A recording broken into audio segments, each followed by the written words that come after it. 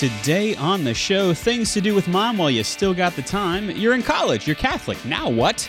The importance of rites of passage, our picks of the week, and so much more. The Catholic Underground starts right now.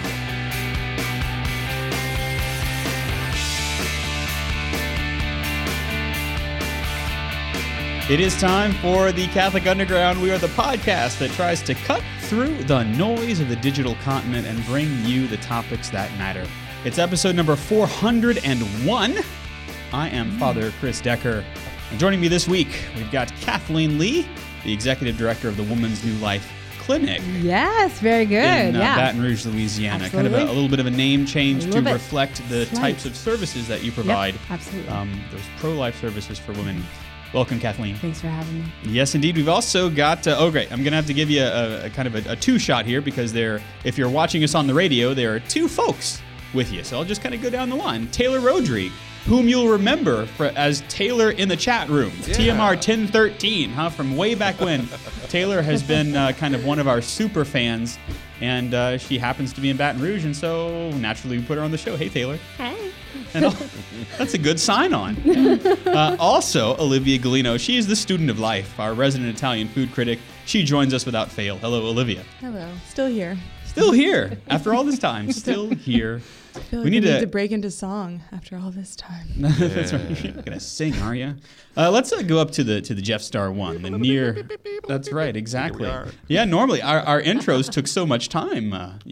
Because I'm long-winded. That's okay. But up on the satellite. Today or just in general? Just in general. Up on the satellite of Jeff is Jeff. Jeff Blackwell, who's our technical director. He's the commandant. Good evening, Father. Good evening, yes. And in fact, Jeff's just been off of a gig, where you got to play the voice of God, as you do every now and then. Yeah, I'd get that. In fact, I have another one coming up at the end of September. So, yeah, they call me Vogue. Yeah. Mm. It's you see what he did there? I see what you did there. And then we don't have a camera on him yet, but Ed Ball is back in the ball pit running the video for us. He's back. Yeah, Ed was doing some superhero things and managed to rip his rotator cuff on his shoulder.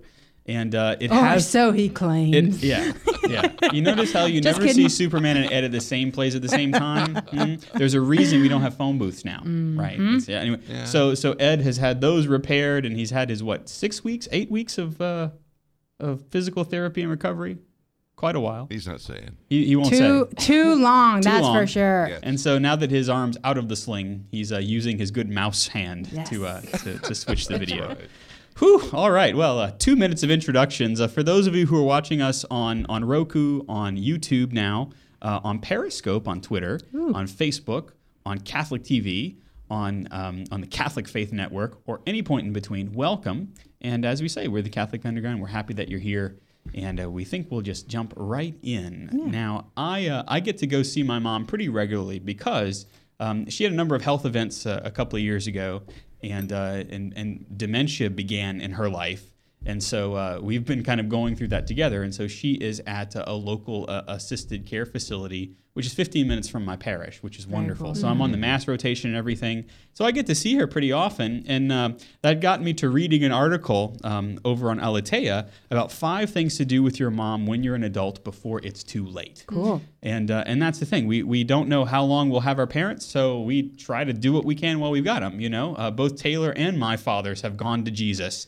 And so it's one of those things where you kind of go, man, I really wish I could have done all that stuff. So we thought we'd give you the opportunity, If your parents are living, if you're an adult and you're like, now, should I go visit my parents? Well, you should. And so here are a couple of things to think about, Accept every hug and respond with an even bigger one. Yes. I find I do that now more than ever with my mom. My mom is like Kathleen says, she's like a little mascot, Yeah, she's a little babushka. She's so cute. Like a little babushka. And so I find that when I hug mom, now I hug with a lot more meaning. Because as you grow up, you're like, I love you too. If you're cool enough to hug your parent, right? I never really had a problem with that as a kid. Did y'all have problems like hugging your parents? I didn't really. No. I did, but when my dad got diagnosed, I found like every moment I had, every hug seemed to be treasured more and more. That's right. Yeah. And lasted longer Yeah. too, right? Yeah. Mhm. And like we both weren't the touchy feely type, but like Right. if I was leaving and giving him a hug, it was like I was savoring every second of that. Yeah, I found that too with my dad in the last few months of his life, that we both kind of had this unspoken thing of, let the hug linger, enjoy the hug. Huh? Oftentimes we only turn to our parents when we're in a difficult situation, right? Kind of like we tend to treat God. But don't wait for the hard times before you show mom your affection, And so throw those arms around, huh, Jeff? Absolutely. My mom's 90. Wow. And, 90? oh, man, we have them long hugs. And Yeah. you kind of just lay it in there, So, That's like a North Louisiana hug. but she had both of her shoulders replaced, Oh, the yeah. joints replaced. So So she's like bionic. She's got a wrestling, strong. she's on a slow pitch team now. That's great. Yeah. So let the hug linger and be not afraid to do that, huh? And then of course, I read somewhere last week that it's 20 seconds supposedly for a hug to activate all of the psychological healing bits. I don't know if there's any truth to that, but they say that it takes 20 seconds for a hug before your body begins to kind of recognize, like what a mother would, to her child, right? A baby has to be caressed in order to properly grow. And I'd imagine there's probably some truth to that. I love a good hug. Yeah. Yeah. And 20 seconds is that's a hug. That's a good Yeah, that's a long that's hug. an almost awkward hug, right? Especially for guys, It's always something whenever you give a hug as a guy. Well, because y'all do the bro hug thing That- where you're like and barely it's- touching, you hit each other, and then you're done. Yeah. Yeah. Or if you do actually embrace, there's usually like a tap out, Right. Yeah. so that you're giving permission. Well, yeah. And even that, like, it's like you're Boom, boom. beating them. Yeah, and let me tell you Yeah. this. Oh, then there's the right. Let me tell you this, bros. Ladies do not like bro hugs. Yes, I've please gotten don't several do where I'm smack like, us in the back. ow. I don't think that's.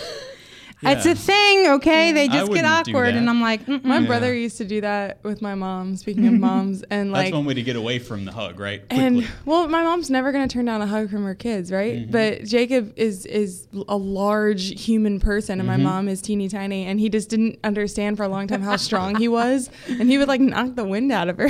Like he would start like smacking her does on the back happen. like he would with his friends, and then she would literally start coughing. Oh, my. Yeah, any blow to the sternum is really not a hug. Not a good thing. Yeah. I may be guilty of doing that to Ty. Well, her brother. That's your brother, I right? may. But sibling hugs are a completely different order. Yeah. I'm an only child, and so I was spared much of that. And then I got to the seminary, and all of a sudden you realize you have 80 brothers, some of which have many biological brothers of their own. So you do, yeah, it's true. Number 2 on the mom list. Ask her lots of questions. We can ask mom about anything, and moms generally give a straightforward answer, generally.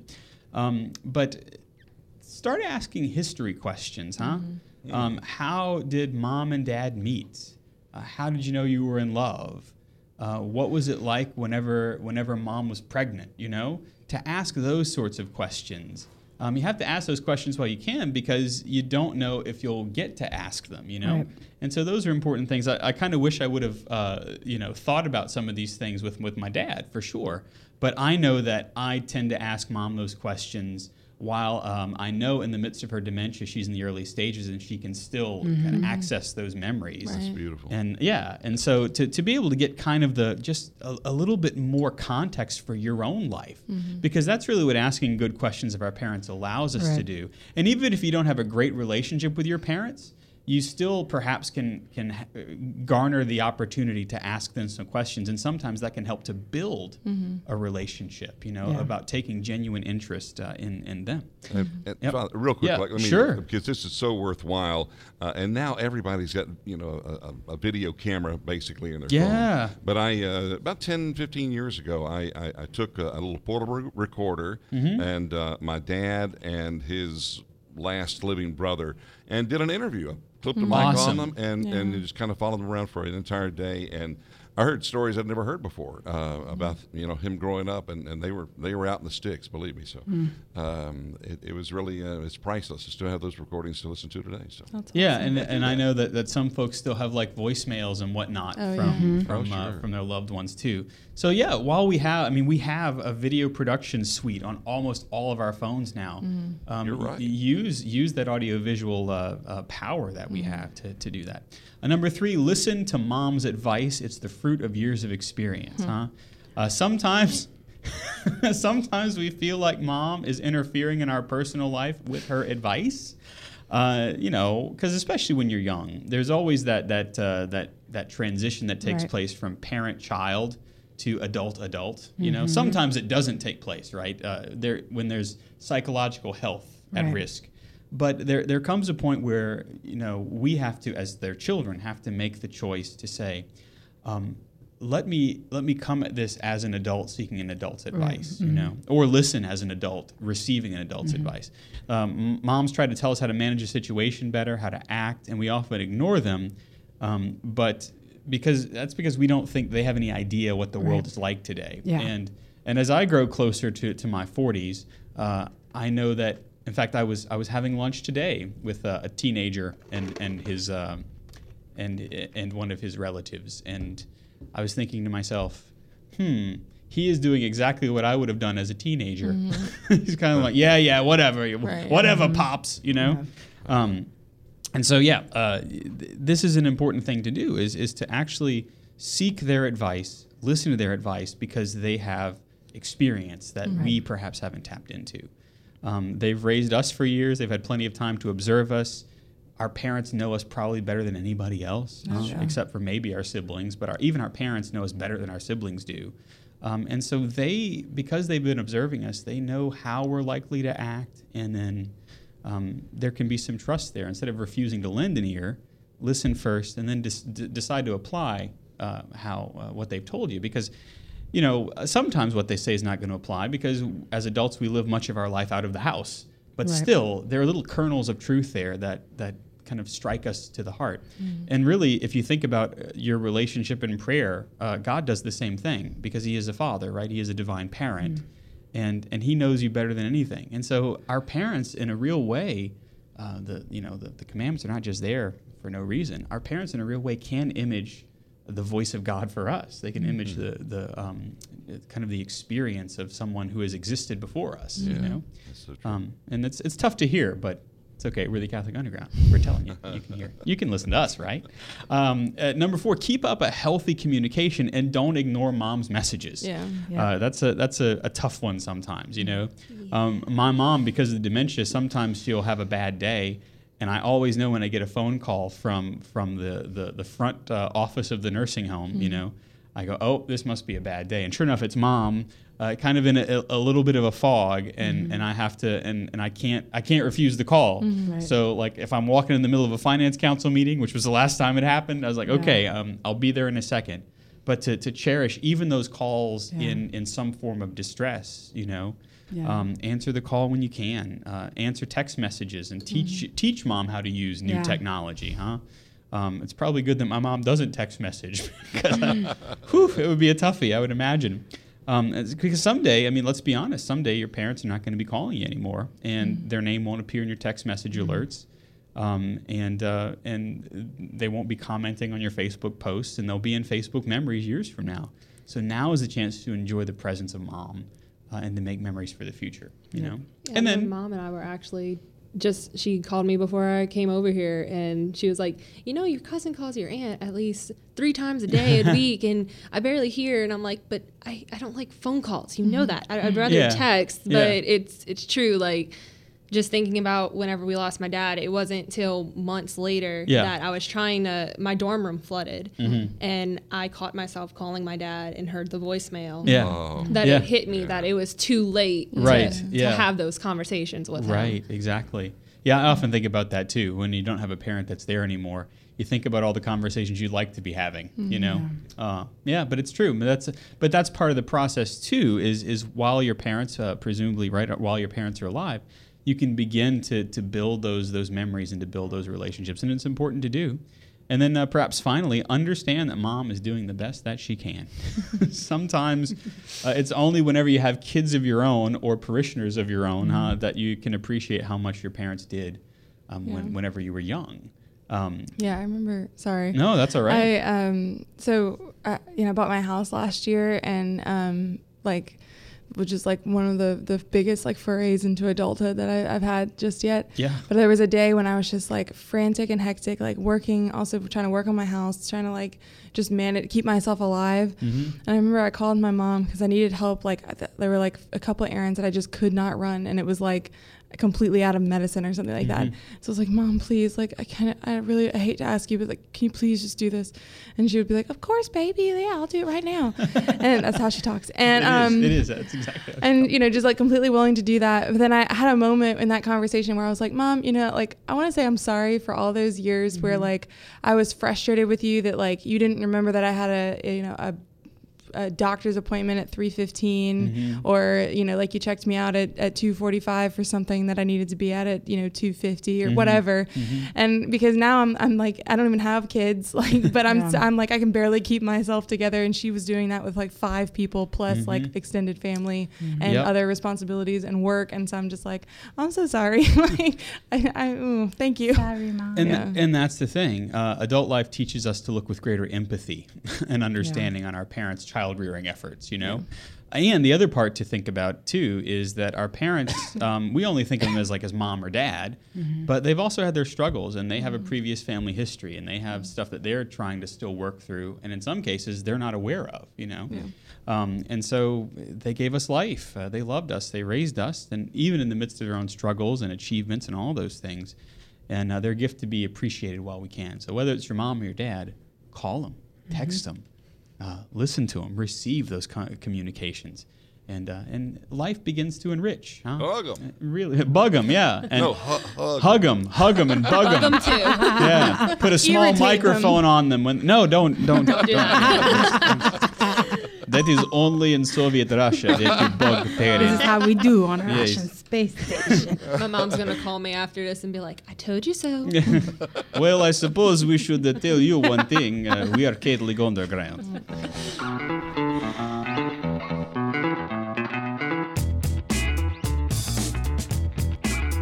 Oh, yes. You are indeed listening to and watching, if you are fortunate to have, well, I don't know if you're fortunate to have us in front of you, but it's the Catholic Underground. I did my face today. Kathleen did her makeup, so we hope you're watching. We are online at CatholicUnderground.tv, on YouTube.com/Catholic Underground, on Twitter.com/Cath Underground, on Facebook.com/Catholic Underground. I'm Father Chris, joined by Kathleen, by Taylor, by Olivia, by Jeff, and by Ed, whom you cannot see, but trust us, he's there. Our picks of the week are coming up, but first, okay, so you're Catholic. You're a freshman. That's true. You're in college now. What do you do? What do you do? Yeah. Yes, it's been a hot minute since I myself have been in the college classroom or the dorm room, but I remember very distinctly going to college. I was probably, we just had the anniversary of Hurricane Katrina on August 28th here in Louisiana. That was in 05, In right? 05, right? I was 2 weeks into my freshman year. Wow. I had just moved into the dorm, and my mom called me. I lived probably across town, so probably maybe a 20, 30-minute drive. And she said, Kathleen, I need you're going to have to come home. And I said, I distinctly remember, Mom. Speaking of moms, Yeah, right? I was like, I am not going to drive all the way home to sit with you people in the dark. I was like, I am at college now.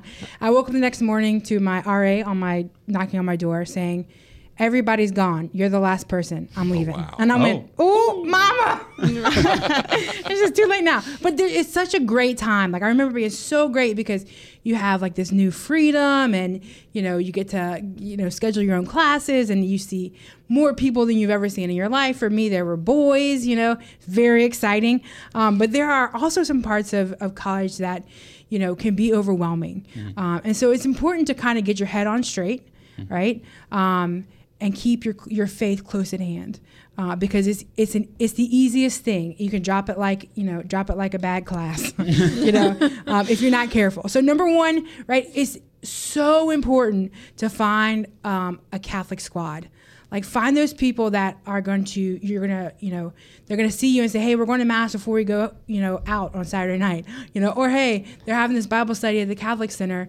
I see Taylor is nodding her Come head. on by. Yeah. Taylor, I'm sure you have found, Taylor has graduated college, but she's probably the most recent one who's been there. So like how important is that? I can honestly say my group of friends at St. Thomas at Nichols was really what kept me centered, because during that first semester was when my dad really hit rock bottom with his sickness. He passed at the last month of my first semester. And you needed people. I needed people, honestly. And if it weren't for like those friends, and then Father Andre was amazing, as well as the staff, I could have just completely lost faith altogether. They were the ones that were in my corner constantly reminding me, look for Christ in these situations. He's there, I promise you. And they'll be your friends beyond college. Oh, That's still. true. I've been out a year, and I'm in Baton Rouge now, and I went to college in Thibodeau, and I'm still in touch with those friends. This is something that I struggle with. The idea that ladies, you should find lady friends, and men, like you should find men friends. I think that's really important. So that because these people know your specific struggles as a woman, as a man. But I also think that really healthy mixed gender relationships are important to have. Sure. If you don't know, like Catholic college students, look at me in the eyeballs. If you guys don't know how to be friends, right? If you can't be friends with a guy without thinking about marrying them, or vice versa, right? Learn how to be friends with people. Okay. Preach. Yes. Number 2. My Lord. My Lord. Life never stops, and it gets busier. You thought you were busy in high school? Wait until you have all the time in the world in college. You have no more time, right? There's always something going on. That's just how college is. There are 1,000,001 clubs to join. There are 6 or 7 tailgates that you want to go to. It's crazy, right? For us extroverts out there, right, it's okay to say no. Right? And you're going to have to learn how to say no. Prioritize your time, because again, what's going to be the easiest thing to throw out the window? Well, nobody's really watching, checking on me, see if I'm praying or going to mass, right?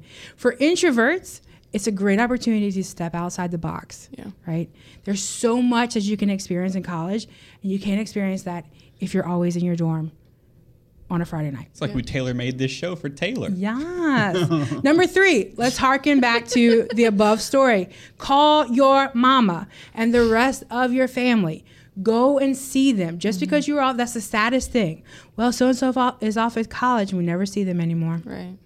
Because guess what? When your car breaks down, when you run out of, snack money, when the hurricane comes around, who's going to be the first person you call? Yeah. That's right. Mama, okay? And I have called my mama several times, and they want to know that you're alive and that you're taking care of yourself. That's right. At the very least, my parents found a workaround. They just showed up at the seminary every week. Yes. It's like, well, we got to go to mass somewhere, so we're coming here. That's all they did, I mean, I went to college in Thibodeau, so if I wasn't contacting her and she really wanted, she'd be like, she wasn't far. What time is mass at St. Thomas? Me and Ty are showing up. That's pretty clever parents, by the way. My mama even did the same thing. I would be studying during the week, and then my mama would come walking down the halls of St. Thomas looking for me. Oh, I just went to daily mass. I wanted to come see you. Hadn't heard in a while. And I'm like, yeah, that's a very South Louisiana Catholic way of doing things. We got to go to mass, so we'll just go. Oh, funny so we're going to you. stalk you while we doing it. That's right. Exactly.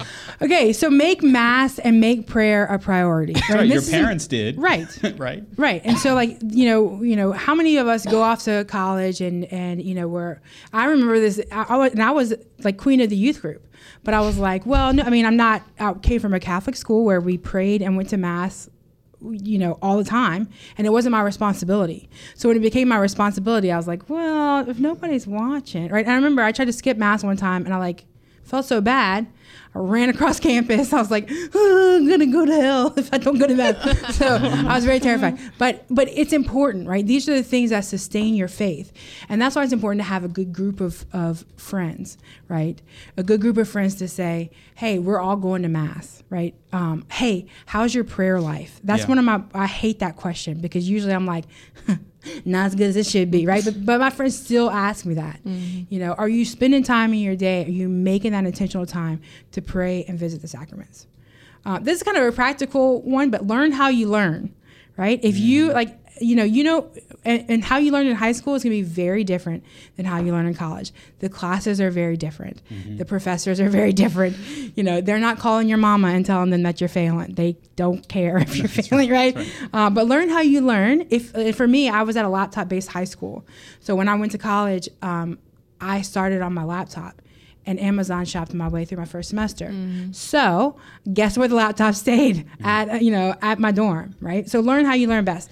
Get to know your professors. Sometimes they can seem intimidating and unapproachable, but if they see your face and see your effort, then they're going to reach out to you when they see that you're struggling, right? I've always been the teacher's pet, and that even went into college. My professors were amazing, and it's really cool whenever you can go from just being in their class for lecture to seeing them in the hall and joking around and being that comfortable. And sometimes with your them. professors become colleagues and friends later in life too. That's true. Definitely. That is true. Speaking of mass and prayer, go to confession. You are not invincible in college. No. And the same, troubles that you're dealing with in high school, they're going to carry on to college. Go to confession. Do not give up on sleep. Get some sleep. Do not pull all-nighters. It's healthy for you to go to bed at an appropriate time. Okay? Just because you have all the time in the world does not mean you should take it. Okay? And the last thing, this is a great opportunity, right? A new school, a new improved you, right? If you're looking, I was so almost, it's a weird thing to say, but proud of a lot of the girls I went to high school with when they went to college, because they totally were free to be themselves. And they wanted to be better. They wanted to do better in academics. They wanted to try a sport. They wanted to join the kayak team. Go ahead with your bad self. Do it, right? Yep. This is the opportunity for you to grow deeper in your faith, to make it your own, because now it really is. Mama is not calling you, telling you better go to mass, although my mom did. This is your opportunity to get out there. It's a new start, a fresh start. And maybe it's even a fresh start for your faith, right? And you're moving into this adult role of, I'm responsible for this now, and I need to man or woman up, right? That's right. And you can reboot. We hope that you won't reboot because we're going to reboot and be right back. We're the Catholic Underground. There's more on the other side of the break. Stay where you are.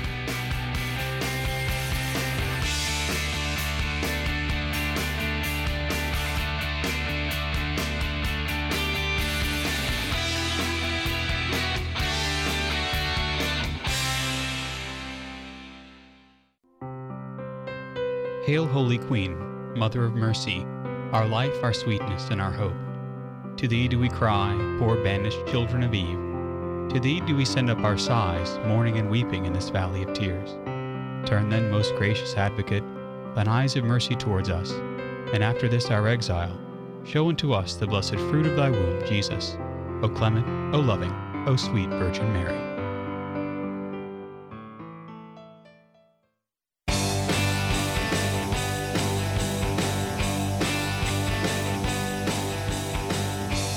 Welcome back. You found the Catholic Underground with me, Father Chris, Kathleen, Olivia, Taylor, Jeff, and Ed. We're all your friends. You have invited us in, and we're glad that you have. Our picks of the week are coming up. But first, we thought, as we kind of talked a little bit about calling mom, about adulting up, getting to college, before you get to the adult phase of your life, especially if you were a young man, rites of passage are important. In fact, we all had to read a lot of the same books in elementary and middle school.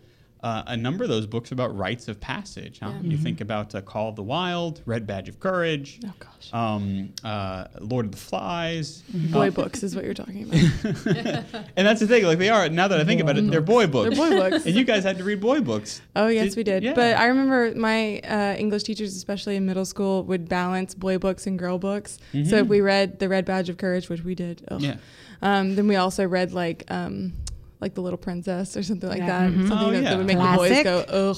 Well, even some of the early, regardless of what you would say about her stance on life issues, a lot of the early Judy Blume and Beverly Cleary books, that I remember reading those as a kid too. Fudge and Super Fudge. A lot of it had to do Judy with B. his Jones. sister. You Oh, know, yeah. and some of those. Of course, those were elementary level books. Right. I don't remember reading. I'm sorry, I don't remember reading any girl books. Whenever I was, but that I guess We'll kind of make you a dovetails. list. Yeah. Judy I B. bet you Jones, will. all the way, best place Just to start. Read all of Jane Austen and then come back. Well, Jane Austen. Okay, I did read some of Jane Austen. Yeah, Although for she's sure. universal. Maybe we're getting off the point a We little are. bit. But everyone should read Jane Austen. That's the end of my segment. Back to you. Or like and now our picks. No. or like me, watch the movies. Yeah. I mean, yes, I'm we guilty can of also that talk too. about that. Yeah. But no, I love that we're talking specifically about rites of passage because like this is a way that specifically men find maturity or like opportunities for maturity or like kind of coming into their own in a way that maybe needs to be more expressed than it is for women, right? So we can acknowledge that men and women are different. This Yeah. is not a bad thing. We're different. It's good. Praise God. Right. It's complementary too. Complementary, That's the thing. Yeah. But when we talk about rites of passage, a lot of what we're talking about really is having to do with male masculinity. And so what we're going to be talking about comes to us from Jason Craig over at Catholic Exchange, but he's also referencing a book called Leaving Boyhood Behind. That he's also written, and I want to buy it. I know. I'm like after doing this kind of research, I'm like, ooh, this is yes. We all have to read this Because it's good anthropology, right? Yeah, and anthropology just means looking at the human person. Anthropos means man, right? But man in terms of like humanity. So looking at the human person and saying, okay, what can we learn, right? This is very like in philosophy we call it phenomenological, right? You're looking at a person, an experience, a situation, the thing itself, and you're figuring out, okay, how does this impact reality? How does this express a reality to us? So that's what we wanted to talk about. And the premise that he's starting with is that, you know, there's some transitions in life that really are so radical that the old form of life, wherever you're coming from, can't really continue into the new form, right? So there's very clear maybe boundaries or thresholds that once you cross them, you're cognizant of the fact that like, okay, This is different. This is different, and some of the things that existed before maybe can't exist here for whatever reason. So the old form has to give way to that, and the new form has to be embraced. And so that transition is really where one state of life like dies and another is born. It sounds almost Paschal. Yeah, I was about to say, like, this might be familiar to you from our reading in the New Testament, the entire New Testament. The entire New Testament. Like dying to self, right? So a lot of what we're going to talk about with like these rites of passages has a lot to do with dying to self, but how specifically is that done in kind of concrete ways, especially like lived ways. So it really is this like passing of one state that allows for the embrace of a new one. And Jason Craig is talking about the ideas of a French anthropologist, Arnold van Gennep. And he was the one who first coined the term like rites of passage. And I love this particular quote, so I'm going to read it. He said that for every one of these rites of passage, there are ceremonies whose essential purpose is to enable the individual to pass from one defined position to another, which is equally well defined, right? So you have a very clear movement there, right? You're going from somewhere that's defined, right? We're not moving really from chaos to order. We're moving from one defined position to another defined position, but that motion is catalyzed, is precipitated by an event, right? Or something that is kind of ritualized in a way. And that's what he's calling a rite of passage. I just went to the Scouting Awards for Catholic Scouts. And that's exactly what it is. It's a marking within the Catholic ethos, right? The Catholic mindset. It's a marking of moving from one place to another, of one level of kind of accomplishment as a scout to a newer level. And it's marked. It's made a rite of. It's kind of a rite of passage. It is a rite in of passage. Scouting and in Girl Scouting as well, there are rites of passage that mark move from one order to another. And in some cases, they call it an order. Yeah. You know? Yeah, because you need those little like signposts on the way of transition, right? Because transition is going to happen either way, but it's almost like it makes itself more of a part of ourselves when we mark it. acknowledge it, when we ritualize it in some way, in a way that's healthy. So Van Gennep, the anthropologist, identifies 3 distinct parts of a rite, of this like process that are present in any kind of rite of passage, right? So first you have a separation, right? So there's the separation from the old way. There's an initiation, so initiation into the new way. and then incorporation. So separation, leaving behind the death of the old experience, the previous state of life. The initiation is probably the actual rite or the ceremony. So like in that instance that Father Chris was talking about, it'd be like the ceremony that marks, moving from one order to another. And then incorporation is like that final stage of being brought into the community, right? When you're initiated by people who are already in the community and they're accepting you, and they're, and then in the incorporation phase, they're continuing to mentor you, to teach you, because it's not just like, you induct someone in something and then leave them alone, right? Right. Just like in the church, when people go through RCIA, it's not just like Easter Vigil, okay, great, you're Catholic, bye. No. There's a process, I don't think that we talk about it very often, after RCIA called mystagogy, where the newly accepted, newly maybe baptized, newly confirmed, whatever, continue their process of kind of sinking their teeth into the faith. Yeah, being mentored by those who have been Catholic for a time, for a long time, most of them, saying this is how we Catholic, right? Yeah, this is how we and this is how we Catholic. Yeah. It could be my next rap album. Yes. So watch this space. But mine might be more Motown. But at any rate, but that's the thing, and this takes place on a human level. Yeah. And the reason that the church has liturgical rites is because she understands that there is something that has to happen at an anthropological level, because these rites are ways that we access the deepest parts of ourselves. Yeah. It's also the way at the deepest part that we access God. Yeah. And he asks for us to access him that way. Yeah. So I think you're right that there is a very human need to what we're talking about, especially with initiation. So I can think back in my life, those times when I was just like, oh, like another ceremony, or like even when I used to work in ministry, just thinking about like all of the kind of like rigmarole, or what was presented to me, like in my, what I came to think about as like rigmarole, like just doing this because we've always done it, that kind of thing.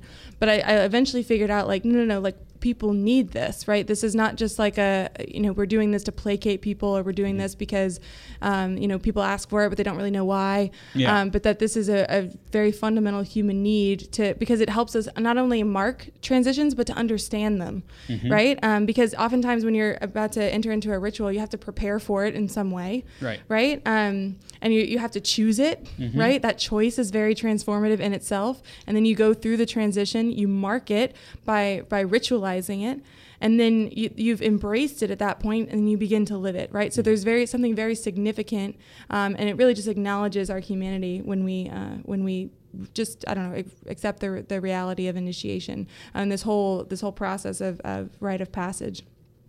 And like we said, this pattern of separation, initiation, incorporation is really well evident in the church, right? So since the new life in Christ, as St. Paul says, is incompatible with the old man, right? Yeah. You have to put off the things of childhood and put on the activity, put on the mind, put on the attitude of Christ. But what is that? That's putting on the new man. And we especially see it in the sacraments of what? Initiation, right? That's what we call them that. Right? Oh. You are being Jinx, initiated. you guys owe me sodas. Oh, no. Sorry. Well, Sorry. if we're jinxed, then the show can't continue. So good night, That's folks. true. So keep on going. No, yeah. So the sacraments of initiation, right? Baptism, confirmation, Holy Eucharist. So in baptism, what's happening, right? We're literally going from death to life. Yeah. Literally, right? quite literally. Literally, maybe this point can't be overstated. I don't think that it can. But baptism is full participation the beginning of full participation in the eternal life of God. Right. It is. Right? It is a true death. Yeah. To original sin, to the life that I led up until that point, even though I might have been a baby. A little baby. The life, I probably was a chubby child, but the life I led up to that point now changes. Exactly. That old person is now dead. Right. And I have been initiated through Christ, through his saving action. I now become a new creation. Yeah. We use that language, but I think we forget how literal baptism is. Mm-hmm.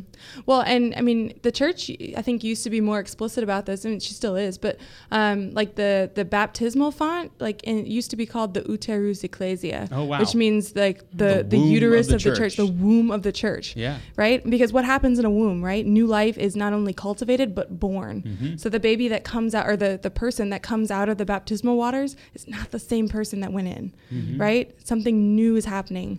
And I mean, we hear that assurance in Revelation, right? Behold, I make all things new, Yep. right? I don't make all things kind of different. I don't make all things like slightly improved, but like I make all things new. Right? And then confirmation, it confirms and strengthens that very real grace given to us in baptism. And I love confirmation. I think about it as like being initiated into like church militant, like fully, right? Because we become warriors for Christ, and confirmation is really like us enlisting. You get the full armor, right? The full complement of armor and weaponry. Exactly, which is like the fruits and the graces of the Holy Spirit. Yep. To really be like a full-on warrior, Joan of Arc, Saint Michael kind of warrior for Christ. And that's one of the things I noticed after my confirmation, and once I allowed myself to reflect, is that I was not the same person after my confirmation. There were gifts that began to come to bear that were not present in the same way before my confirmation. Yeah. So if we think about, baptism is like the separation, right? We go from death to life. Confirmation is that initiation, right? We're being initiated into this new thing. And then the Holy Eucharist really incorporates us fully as Christian into the body of Christ, which is the church, right? So incorporation, right? We're being invited into the church, who teaches us how to live as the church, how to live as a member of the body of Christ. So, going back to this kind of pure idea of the rite of passage, a lot of times when we talk about rite of passage, we really do think about like boys becoming men. Like, I don't know that if you just said that, the word rite of passage to someone, that they would immediately think of like something that happens to girls or to women. And I think there's a reason for this, right? First of all, like the reason that male rites of passage are so striking is, first of all, because they're just more orchestrated, more public than that of females, right?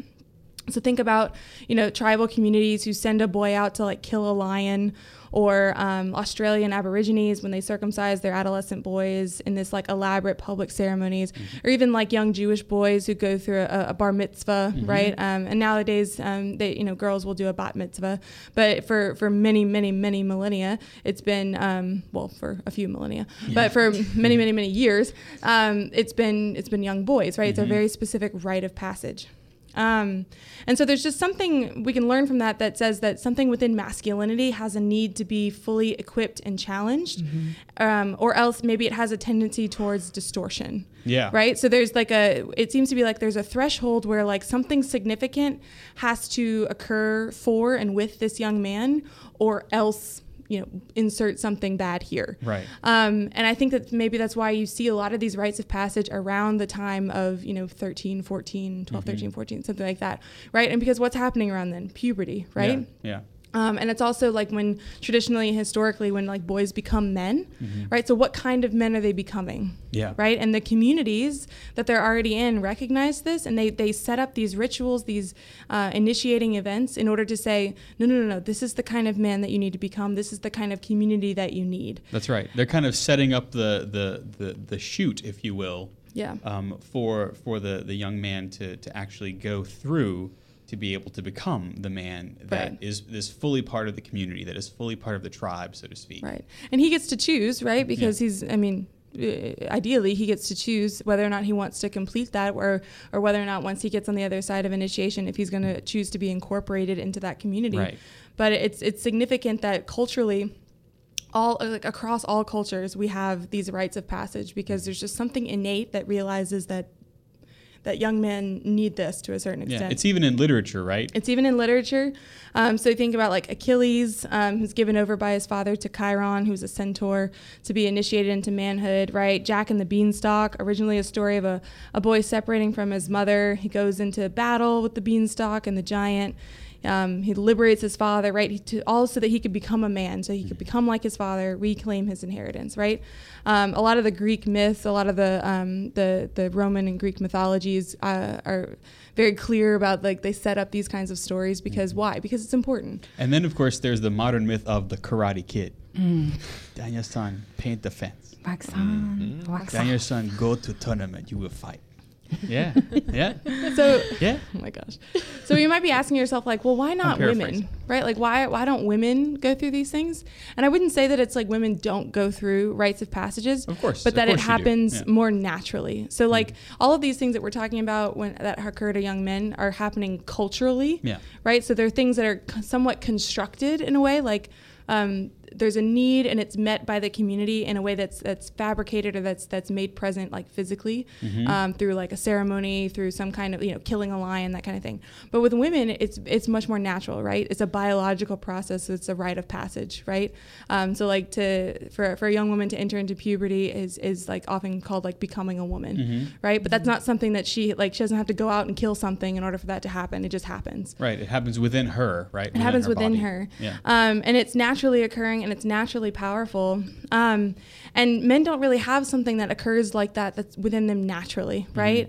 So like a mom can get on the other side of childbirth and really see like something life-changing has happened, right? Something completely radical, something completely new has happened. And she can reflect on that because it's happened through her, in her, right? But for a man, even with something like paternity, which is the heart of authentic masculinity, hear me, young men, old men, whatever, that paternity is the heart of authentic masculinity. Right. But that's something that a man must choose and must embrace, right? Because we see all too often that can be rejected. Yeah. Right? In favor of, you know, fortnights in the basement. Exactly. Yeah. So we don't have basements, but if we did, that's where a lot of people my age would be if they did not embrace masculinity. Exactly. Guys, and so a rite of passage is designed to help make a man make a man out of him so that he will choose that manhood, so that he will choose to live that masculinity.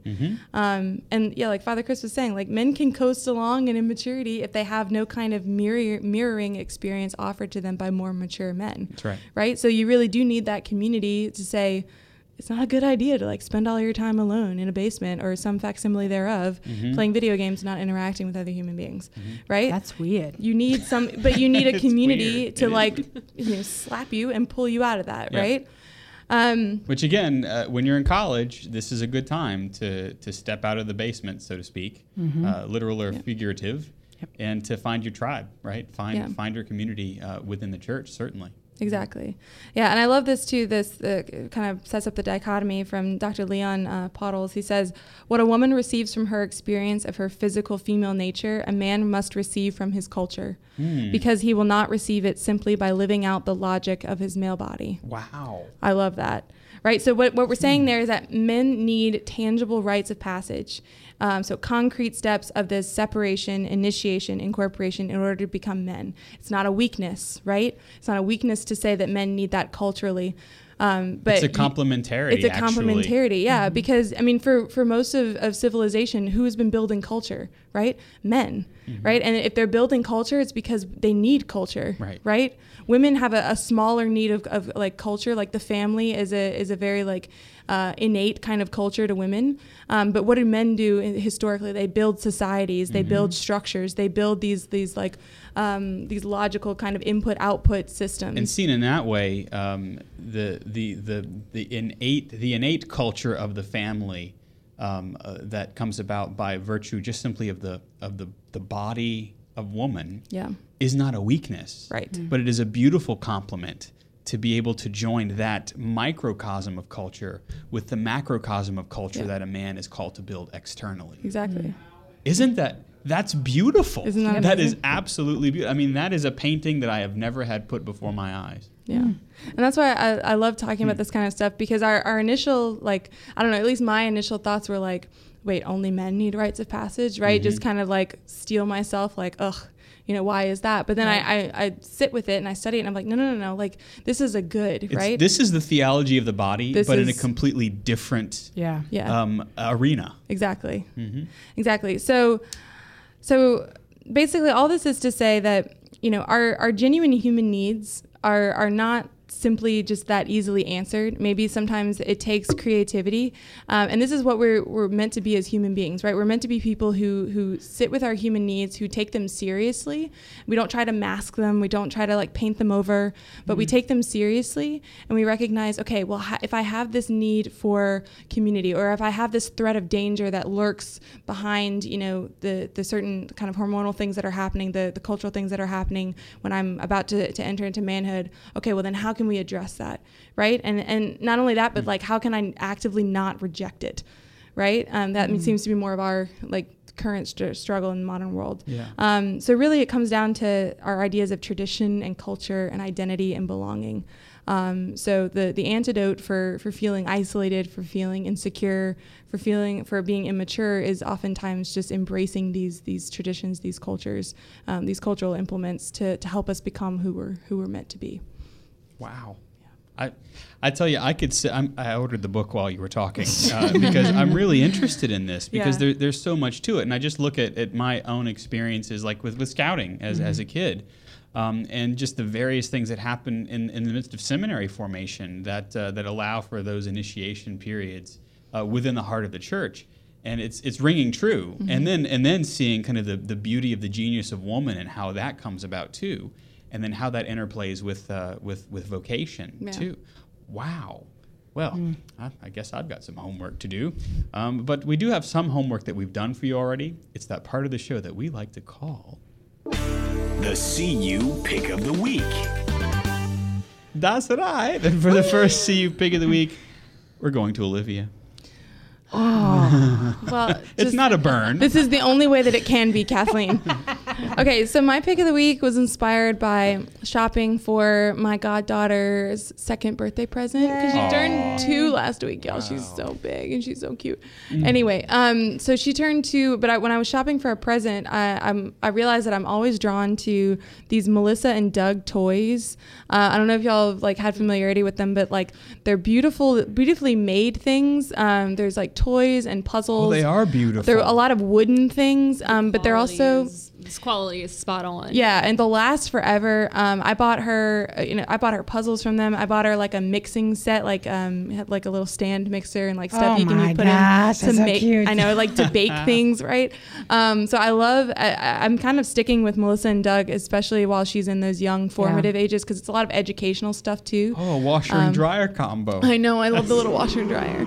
Yeah, so I highly recommend them, not only for quality but also because I find that they're very good at figuring out like what is age appropriate, what's still going to challenge a 2-year-old, and not be really a toy that's meant for an 18-month-old, but what's still like age appropriate and what's going to be lasting. Anyway, so I love the really Fresh Mart grocery store. It's even got like a keypad for the card. It's so amazing. I need that in my life right now. I can't. And they have like little vacuum cleaners. Oh, so cute. Okay. Anyway, they're not rated for French bulldogs. I'm just saying. Come on. Hey, you can come over to where I work. We've got a few of their things because Taylor, what do you do? What do you do? I work for Touchstone ABA at St. Lillian Academy in Baton Rouge. Okay. And we're at a school that is completely special needs children. Oh, awesome. And I will tell you, the few Melissa and Doug toys that we have are probably the sturdiest and longest lasting toys. And are they more popular? Are they the more popular toys too? Yeah, and they're the more functional. They teach a lot more life skills in a way that it's like you can teach them how to use a microwave without putting them. So it's got kind of a quasi Montessori feel. Yeah, to a little it. bit. Yeah, that's nice. a great way of saying it. We are not sponsored by Melissa and Doug. No, but if you want to contact us. Hey, come on. Also, if you'd like to send us some of your products, namely me. That's right, Kathleen. I'll make a list. Kathleen will test any of them for you. Yes, I will. Taylor, what's your pick of the week? Okay, so I've been reading this book probably since Lent. Oh, yeah. It's The Cries of Jesus from the Cross by Fulton Sheen. Mm-hmm. And it's taking me so long to read it because it is not a light read. It is a mind-blowing, quite heavy read, but it is every sentence has you thinking. Mm-hmm. Yeah. This is the book that when I showed up at your church during Lent, I was like, questions now. Yeah. Well, and Archbishop Sheen, he's so readable, but you're right. You do have to chew on what he's saying. Like I have notes all over. Because that man's got a philosophy degree for days. Yeah. That man who is nearly to be sainted. Yes, we hope. so close. Coming on down. Yeah. All right, Kathleen, your pick. Is it my turn yet? Thank it's your you turn. so much. Yeah, it's your turn. Okay, this week I'm going to go generic, but in my older age, I have found this to be 1, practical, 2, soothing, 3, entertaining. Antiquing. People, I never would have thought in my life I would be seeking out antique shops on my days off. I'm going, I found a new antique shop. No, it's happening. It's happening. Mm-hmm. So I encourage you, go see, there's like all kinds of treasures you can find. You're never you can always leave with something odd and bizarre, and it's the best thing ever. So find an antique shop near you. Yes. All right. Jeff, Jeff, you got a pick of the week over there? I do. I have a puppy dog. Sailor is he's 10 years old now. Oh, yeah. He's a Sheltie. And he has to go in the dark. When his time, he has to go do his business. In the dark. Yeah, in the dark. So I've got a dark backyard, and there's no really easy way to light it without getting electricians and digging up ground and stuff like that. So I found, and I did a lot of research on this, but I found made by Autech solar-powered motion-sensitive LED lights. They come in a 4-pack, $32. It's like $8 a light, and these things are super bright. And then you can either set them to stay on full blast all night long or at a dim mode. And then, somebody walks in front of it, they'll go kick into to full bright. So anyway, I've had it for about a month. In fact, I ordered 4 more because I got a lot of yard to light up at night. So. LEDs are a fantastic technology. Yeah, they really are. And Sailor says, thanks, Pop. That's right. Yeah, I don't doubt it. I got a hug. My pick of the week is the Yes. Catholic card game. Tell us more. Just prepare to buy it now, ladies, because I can tell you It's that so you're good. So if like me, you were introduced at some point to Cards Against Humanity, Yep. which is okay, folks. Don't just don't. You're worth all right? more than that. You're Don't do yeah. it. Well, the Catholic card game is basically the Catholic version of this. So there are a series of question or fill in the blank cards. And then there are answer cards that are specifically catered to us, to Catholic life. And so, for example, wait a minute, I don't want to read that one. Blank gets me the most likes on Instagram.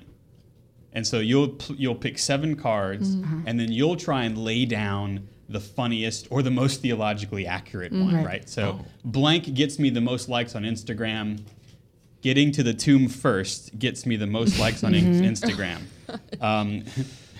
Meeting the mother of the woman of my dreams gets me the most likes. A Christian fish tattoo gets me the most likes on Instagram. Theology on tap gets me the most likes.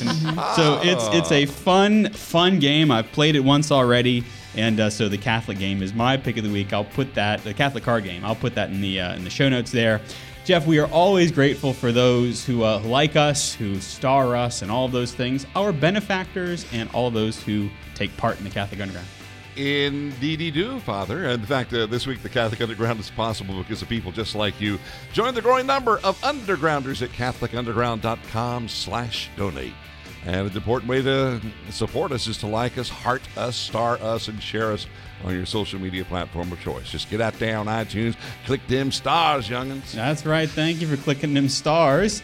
If you want our all of our stuff, you can go to CatholicUnderground.com. Important to note there. Our panelists have been Kathleen Lee, the benefactress. She's at KLee626 on Instagram. Thanks, Kathleen. Anytime. Also, Olivia Galino. Olivia Galino. She's the she's the real OMG on all those things. Thanks, Olivia. Thank you. Sorry, Taylor Rodrigue. Are you TMR 1013 still? Not anymore. That's changed since high school. Oh, I can't okay. even tell you what my handle is. All right. Well, you'll just have to search for her on Facebook because, that's She's Taylor there. over there. Also, our technical director, Jeff Blackwell, is at Jeff Blackwellis on all the social media. Thanks, Jeff. It's a privilege, Father. Our research assistant and the leader of the crew in the lab is Jim Hayes. Our video and graphics director for this episode is Ed Ball.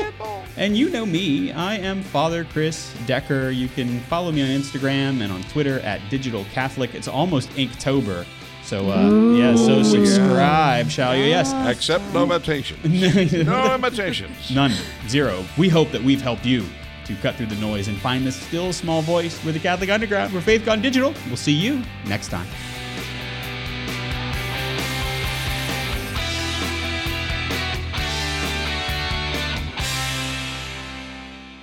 From the Catholic Underground.